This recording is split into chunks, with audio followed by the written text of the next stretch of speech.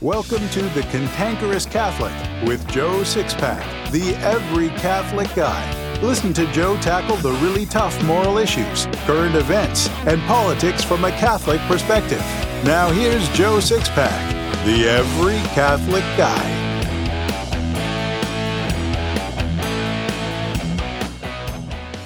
Hello, Six-Packers. Welcome back to The Cantankerous Catholic, episode number 9.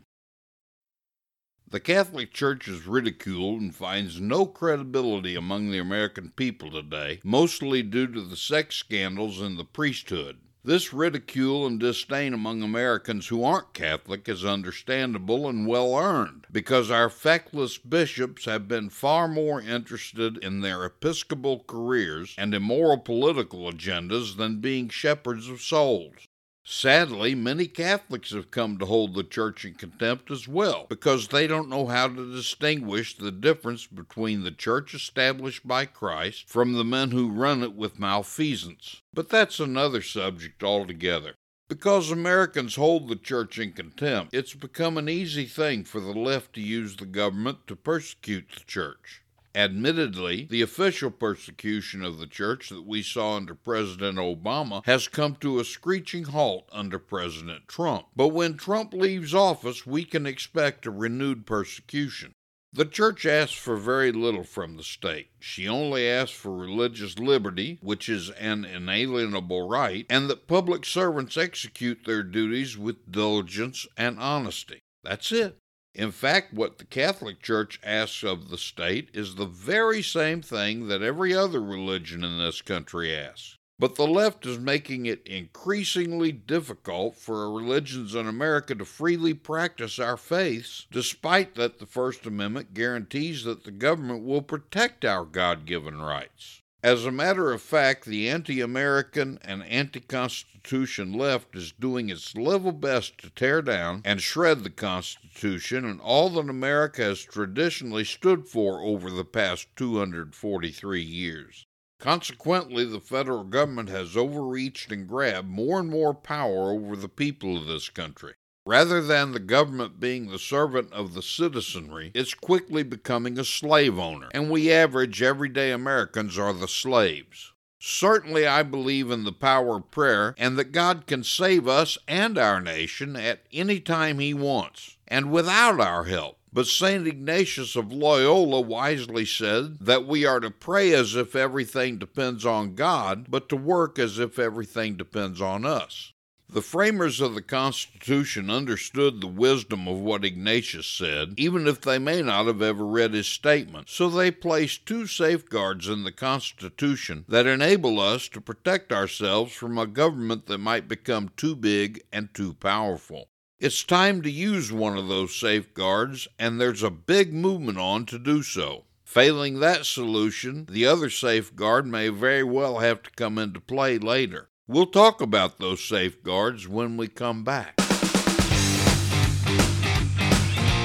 I've been sharing the faith with people for over 30 years. The Holy Spirit has used me to make hundreds of converts, and 84 of them are my adult godchildren. When the Holy Spirit works through us in a big way, He usually uses the talents given to us before we were even born.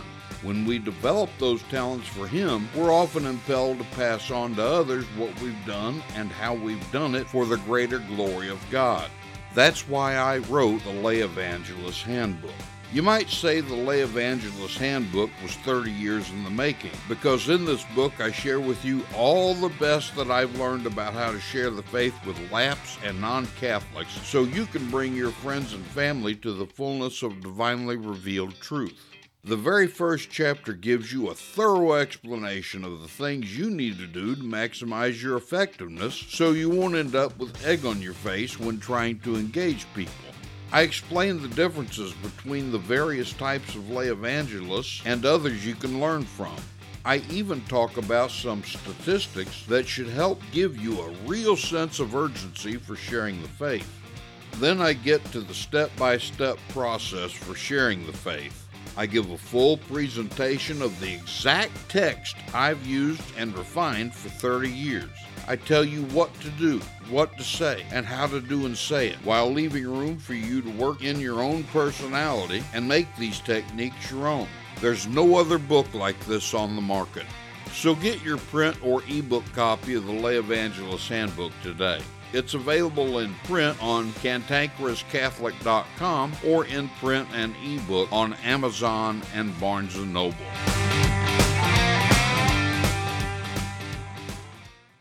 In case you haven't figured it out by now, I'm a patriot. Patriotism is a virtue, and the constant 2,000-year teaching of the Catholic Church has always listed it as a major and important moral virtue. In other words, part of being Catholic is being a patriot. I may wear my patriotism on my sleeve a little bit more than most folks. I freely admit that.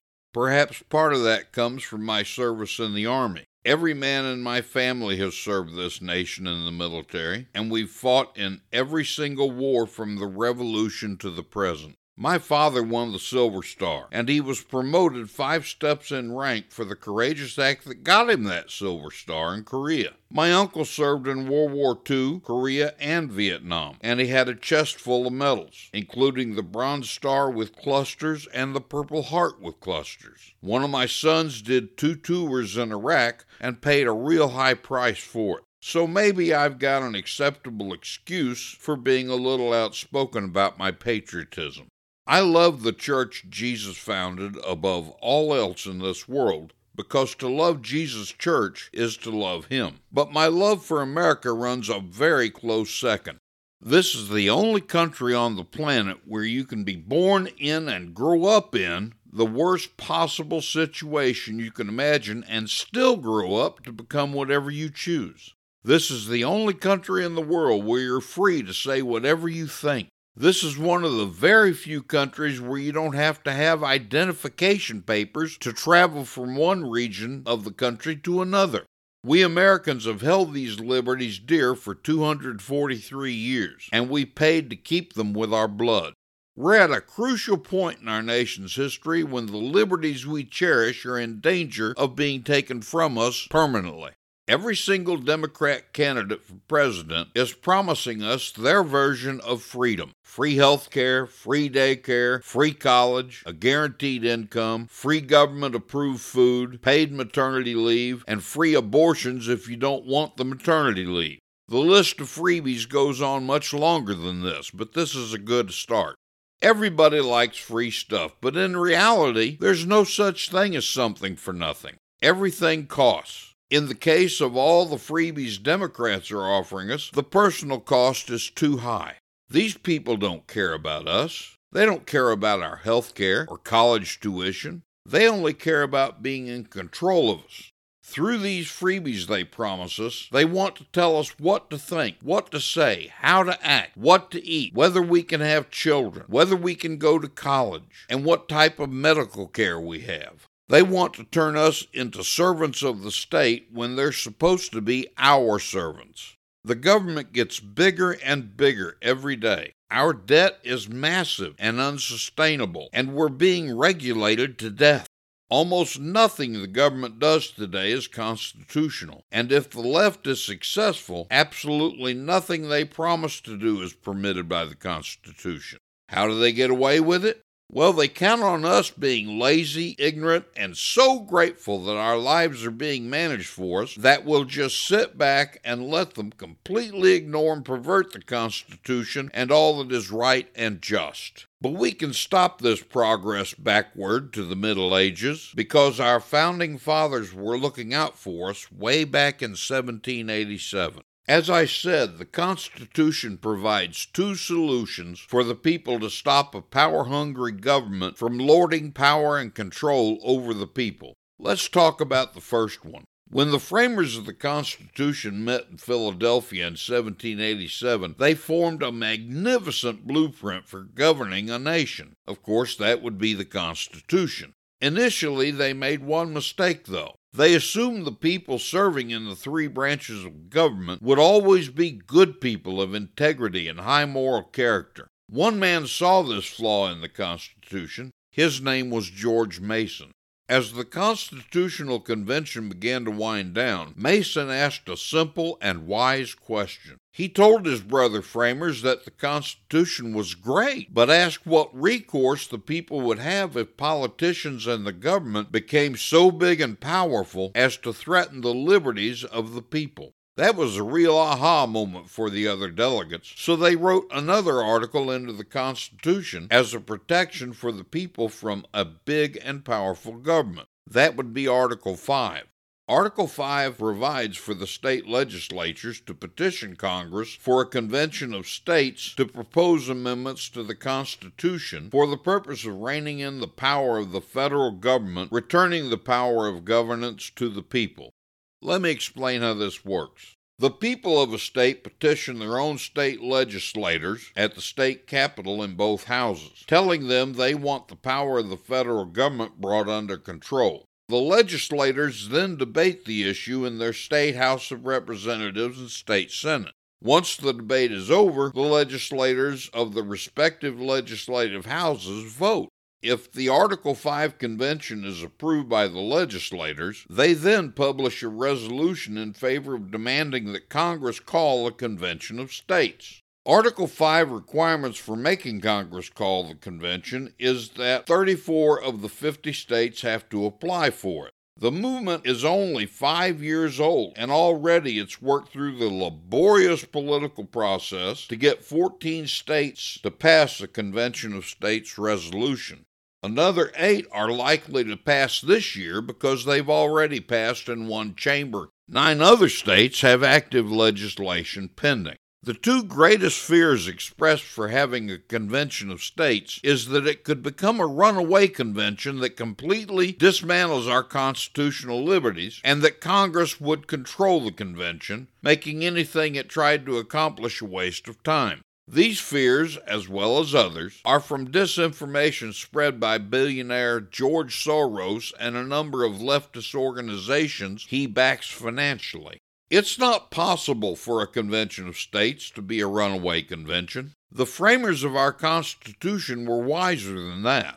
They placed numerous checks and balances to ensure the safety of such a convention. Opponents of a convention have since rallied around a new set of arguments claiming that Congress, not the states, will control any Article 5 convention. That's impossible. The only thing Congress can do is establish the time and place for the Convention of States. It's up to the states to establish the rules, and those rules will have clearly defined parameters. The most popular proposed amendments to be debated at a convention of states are called the Abbott Amendments, formulated by Governor Greg Abbott of Texas. Governor Abbott proposes 9 constitutional amendments. The First Amendment is to prohibit Congress from regulating any activity that occurs wholly within one state. The Second Amendment is to require Congress to balance its budget. I think we'd all like to see that happen. The Third Amendment is to prohibit administrative agencies and the unelected bureaucrats that staff them from creating federal law. As it is right now, Congress has abrogated its legislative powers to bureaucrats and agencies to make regulations that carry the force of law. Violating those regulations can have penalties including stiff fines and prison time. The Fourth Amendment would be to prohibit administrative agencies and the unelected bureaucrats that staff them from preempting state law. As it stands right now, the laws that bureaucrats and agencies such as the EPA and OSHA make laws that override state law, despite the constitutional guarantee of states' rights. The Fifth Amendment that Governor Abbott proposes allows for a 2/3 majority of the states to override a U.S. Supreme Court decision. For example, if the states had this power in 1973, and since over 90% of the people saw abortion as murder then, we could have stopped abortion from ever becoming an issue. The Sixth Amendment would require a 7-justice supermajority vote for U.S. Supreme Court decisions that invalidate a democratically enacted law. Repeatedly, the Supreme Court and federal judiciary have advanced agendas they've had by declaring unconstitutional laws that have been passed in individual states and ballot initiatives, thus thwarting the will of the people. The Seventh Amendment Governor Abbott proposes is to restore the balance of power between the federal and state governments by limiting the former to the powers expressly delegated to it in the Constitution. According to the 10th Amendment, the federal government can't do anything that the Constitution doesn't expressly authorize. For example, under President Carter, the Department of Education was formed, taking authority over schools away from the states in most instances. Consequently, our world's standing in the educational achievements and abilities of our children have caused us to be in chronic decline for 40 years, because the DOE focuses on leftist indoctrination rather than genuine education. We produced 2 generations of ignorant Americans because of it, yet there's nothing in the Constitution authorizing the federal government to interfere with how we educate our children. The 8th Amendment he proposes would give state officials the power to sue in federal court when federal officials overstep their bounds. As it stands now, when the federal government makes a law that invalidates an individual state law, the people of that state just have to suck it up. Finally, he proposes an amendment to allow a 2/3 majority of states to override a federal law or regulation. In other words, if we the people don't like a federal law we consider absurd and overreaching, then 2/3 of the states can vote the will of the people to put a stop to the federal law. The Abbott amendments aren't the only popular proposed amendments. There are also what are popularly known as the Liberty Amendments. These were authored by the famed conservative radio and television commentator Mark Levin. More than a popular voice on the airwaves, Levin is also one of the greatest constitutional scholars alive and founder of the Landmark Legal Foundation, a conservative nonprofit legal advocacy group. There are 10 amendments proposed by Levin. Here are some of them. Term limits for Congress. Some members of Congress have been there 40 or 50 years, never having had a real job in the real world. They made a career of public service when the framers of the Constitution only intended members to be part-time for a short period. An amendment that repeals the 17th Amendment and restores the way the framers of the Constitution originally intended for senators to be sent to Congress. Constitutionally, the job of a senator is to represent his state's best interests, while a representative's job is to represent the people's best interests. The framers of the Constitution originally established that senators were to be chosen by the individual state legislatures to look out for the best interests of the state they represent. Thanks to the enactment of the 17th Amendment, senators are no longer loyal to their states. They only represent the federal government and its interests. This has been the single greatest contributing factor to the federal government making we the people servants of the government rather than the government being the servant of we the people. Term limits for Supreme Court justices. The current lifetime appointments shape the direction of the Supreme Court for 30 or 40 years. The High Court has become a tyrant as a result. Limit federal bureaucracies. Many, indeed most, of the federal agencies we have today aren't even authorized by the Constitution. This amendment would substantially reduce the size and power of the federal government. An amendment protecting private property rights. As it is right now, Americans don't really have any property rights. The federal government can tell you what you can and can't do with the property you own, and in some cases, they take that property away from you if you don't comply with what the federal government demands. The Convention of States movement is growing by leaps and bounds, being joined and promoted by liberty-loving Americans everywhere. Some of the supporters for the Convention of States movement, besides Governor Abbott and Levin, are commentator Sean Hannity, Senator Rand Paul, Governor Sarah Palin, commentator Ben Shapiro, Dr. James Dobson, Senator Marco Rubio, Senator Tom Coburn, Senator Jim DeMint, Governor Mike Huckabee, Governor Bobby Jindal, Lieutenant Colonel Alan West, Fox News host and commentator Steve Hilton, constitutional expert and Fox News contributor Judge Andrew Napolitano, Florida Governor Ron DeSantis, Senator Ben Sasse, businessman Pete Coors, the owner of the Coors Brewing Company, Ben Carson, This list of well-known political news and business people could go on and on. I personally fully endorse the Article 5 Convention of States movement, and I support it as best I can, because I love America and I love liberty. The show notes for this episode include lots and lots of links to resources so you can become better informed. After all, an informed citizenry is an active citizenry, and an active citizenry is a free citizenry. 90% of my eggs are in the Convention of States movement basket, but the Constitution also provides one other means of defending ourselves against the tyranny of an overreaching federal government in case we don't manage to get a Convention of States in time. I hate the idea of using it, but I'm glad to know it's there. I'm talking about the Second Amendment. The Second Amendment says that a well-regulated militia being necessary to the security of a free state, the right of the people to keep and bear arms shall not be infringed. Contrary to what most Americans think today, this amendment doesn't exist so people can hunt or defend themselves from unjust aggressors, although those are welcome side benefits of this amendment. The key to understanding the purpose of this amendment are the words being necessary to the security of a free state. This amendment exists, then, to keep a free people free. It exists so we can protect ourselves from our own government when it becomes tyrannical. Notice that the framers worded this amendment with the most imperative language. It says that this right shall not be infringed. That means that any gun control law is absolutely unconstitutional. There's been a gun-grabbing movement by the left for years. If they had their way, only police and military would have guns. Now just think about that.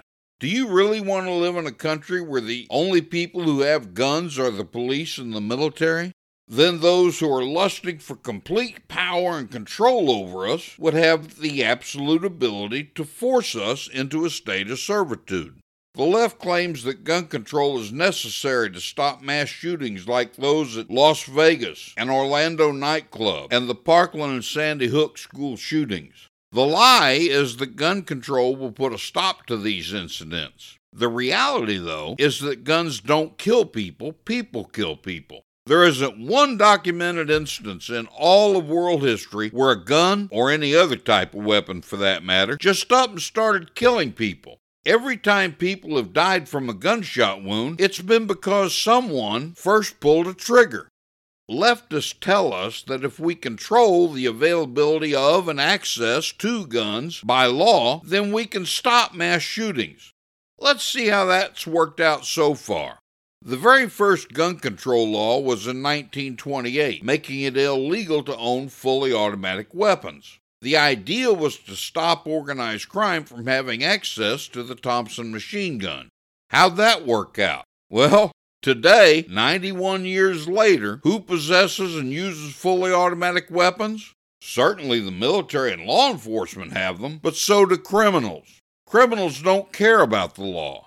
I was in Chicago 6 years ago. I got lost and ended up in the south side of the city, thankfully during daylight hours. Chicago is among the 3 toughest gun control cities in the nation. Yet as I drove down a residential street, I saw 2 men who I presumed were gang members casually walking on the sidewalk with M16s on their shoulders. So much for the effectiveness of gun control laws. If every gun on the face of the earth were confiscated today, criminals would still have guns. As long as there's a machine shop and a machinist anywhere in the world, there are going to be guns. You can't stop them. As I said earlier, any gun control law is unconstitutional. The whole reason our founding fathers made it this way is so we could stop, by force if necessary, any attempt by the federal government to subjugate the American people. That's why Thomas Jefferson said, "The tree of liberty must be refreshed from time to time with the blood of patriots and tyrants." Having fought the Revolutionary War that gave birth to our country, Jefferson understood the need for citizens to maintain the right to keep and bear arms. All Americans enjoy and want to retain their liberties. Unfortunately, those liberties are being curtailed just a little bit more every day. The Founding Fathers gave us Article 5 of the Constitution to correct the situation we find ourselves in today. Failing our ability to convince the citizens of enough states to petition Congress for a convention of the states, we can always fall back on the Second Amendment. Obviously, a convention of the states is preferable. In either case, may God have mercy on us all. What do Billy D. Williams, the celebrated American artist Norman Rockwell, and famed comedian Jimmy Durante have to do with one man's journey from conservative Judaism to the cross? Everything. Marty Barrick has lived one of the most fascinating conversion journeys ever told. In Calvary Road, Marty's biography, you can read about Marty's military service with Billy D. Williams, how Norman Rockwell helped him pass a college course, how, in his deep abiding love for his late wife, Marty helped Irene travel the road of sanctity, how the times are quickly reaching critical mass for fulfilling prophecy concerning the Jews, and much, much more. Get your copy of Calvary Road by Marty Barrick today, in print or ebook on Amazon, Apple Books, Barnes & Noble, and Kobo. Only a fool believes the Catholic Church isn't in shambles. Christ Church is full of scandal. Our current pontiff is in blatant heresy, and the laity live in a perpetual state of confusion. But there's hope. There are still a handful of bishops we can count on for Orthodox leadership, priests who love and work for souls, and laity-led apostolates that serve divinely revealed truth in every way imaginable. We want to do a great service for you by telling you about them in every episode. So here's today's Catholic contribution.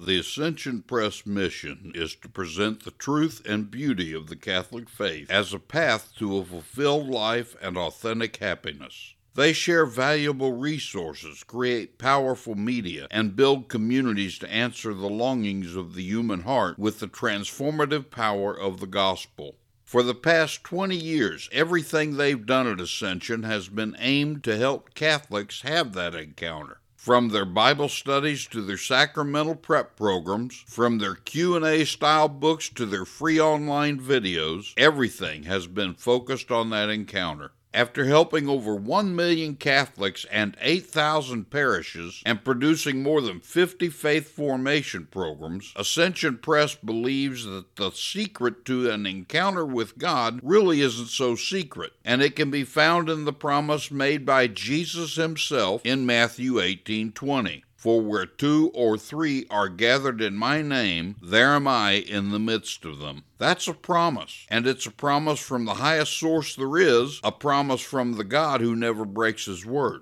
They trust the promise of God, and they base their programs and studies on that promise. When you run an Ascension program, you're acting on trust in that promise. You're meeting in a group in the name of Jesus, in the name of understanding his word, trusting in the power of God's promise that he will truly be present in your midst. That's not a light thing to say, but they didn't say it. God did. Whether you're just starting out on your faith journey or well along the road, Ascension Press has something for you because they've been there too. I strongly endorse Ascension Press as a great Catholic contributor. I believe a really great way to teach the faith is through stories, parables, and anecdotes. So here's today's story. Joe E. Brown. Now, he was a popular comedian and film star in the 1930s and 40s. He lost his son in World War II, but he also did numerous USO shows to entertain the troops. One day he was entertaining a large group of American soldiers on an airstrip in New Guinea. It had been a long show because these soldiers were starved for some fun, and Joe was only too happy to oblige them. Every time Joe got ready to stop, the men would scream and applaud and make him go on. Finally, he said, "Listen, you kids, that's all I know. I've given you all I've got." They kept up the racket, and then there was a little break in the noise. Way back at the edge of the crowd, a youngster shouted, "Hey, Joe, tell us some dirty stories." You could have heard a pin drop. The boys looked at Joe. He stood there a moment and just forgot he was a comedian and told them just exactly what he would have told his own sons. Listen, you kids, I've been on stage since I was 10. I've told all kinds of jokes to all kinds of people, but I'm proud that in all that time I've never had to stoop to a dirty story to get a laugh. I know some dirty stories, kids. I've heard plenty of them in my life, but I made a rule a long time ago that I'd never tell a story that I wouldn't want my mother hear me telling. Then the applause came. It went on, and the youngster who asked for the dirty story was applauding right along with the rest of them. Within 2 weeks, the news got halfway around the world. The letters began coming in from parents, and many of them read, "I'm going to pray for you every night for what you've done for my boy." Our society and culture are so crass and crude today that most people don't even think twice about telling dirty stories and jokes. In fact, my wife frequently says that she can remember when the air was clean and sex was dirty. A dirty story or joke shows your lack of decency and exposes the state of your soul. It disgusts people who care for the clean things of life. It dishonors your parents, your friends, and even yourself. Worst of all, it dishonors God. Like Joe Brown, say nothing that you wouldn't want your mother to hear, especially your blessed mother. Remember that God sees and hears you. I'll see you next time, Six Packers. And remember, comfort and conviction don't live on the same block. This has been The Cantankerous Catholic with Joe Sixpack, the Every Catholic Guy. Thanks for subscribing, and be sure to visit cantankerouscatholic.com to get your free copy of Joe's popular book, The Best of What We Believe, Why We Believe It.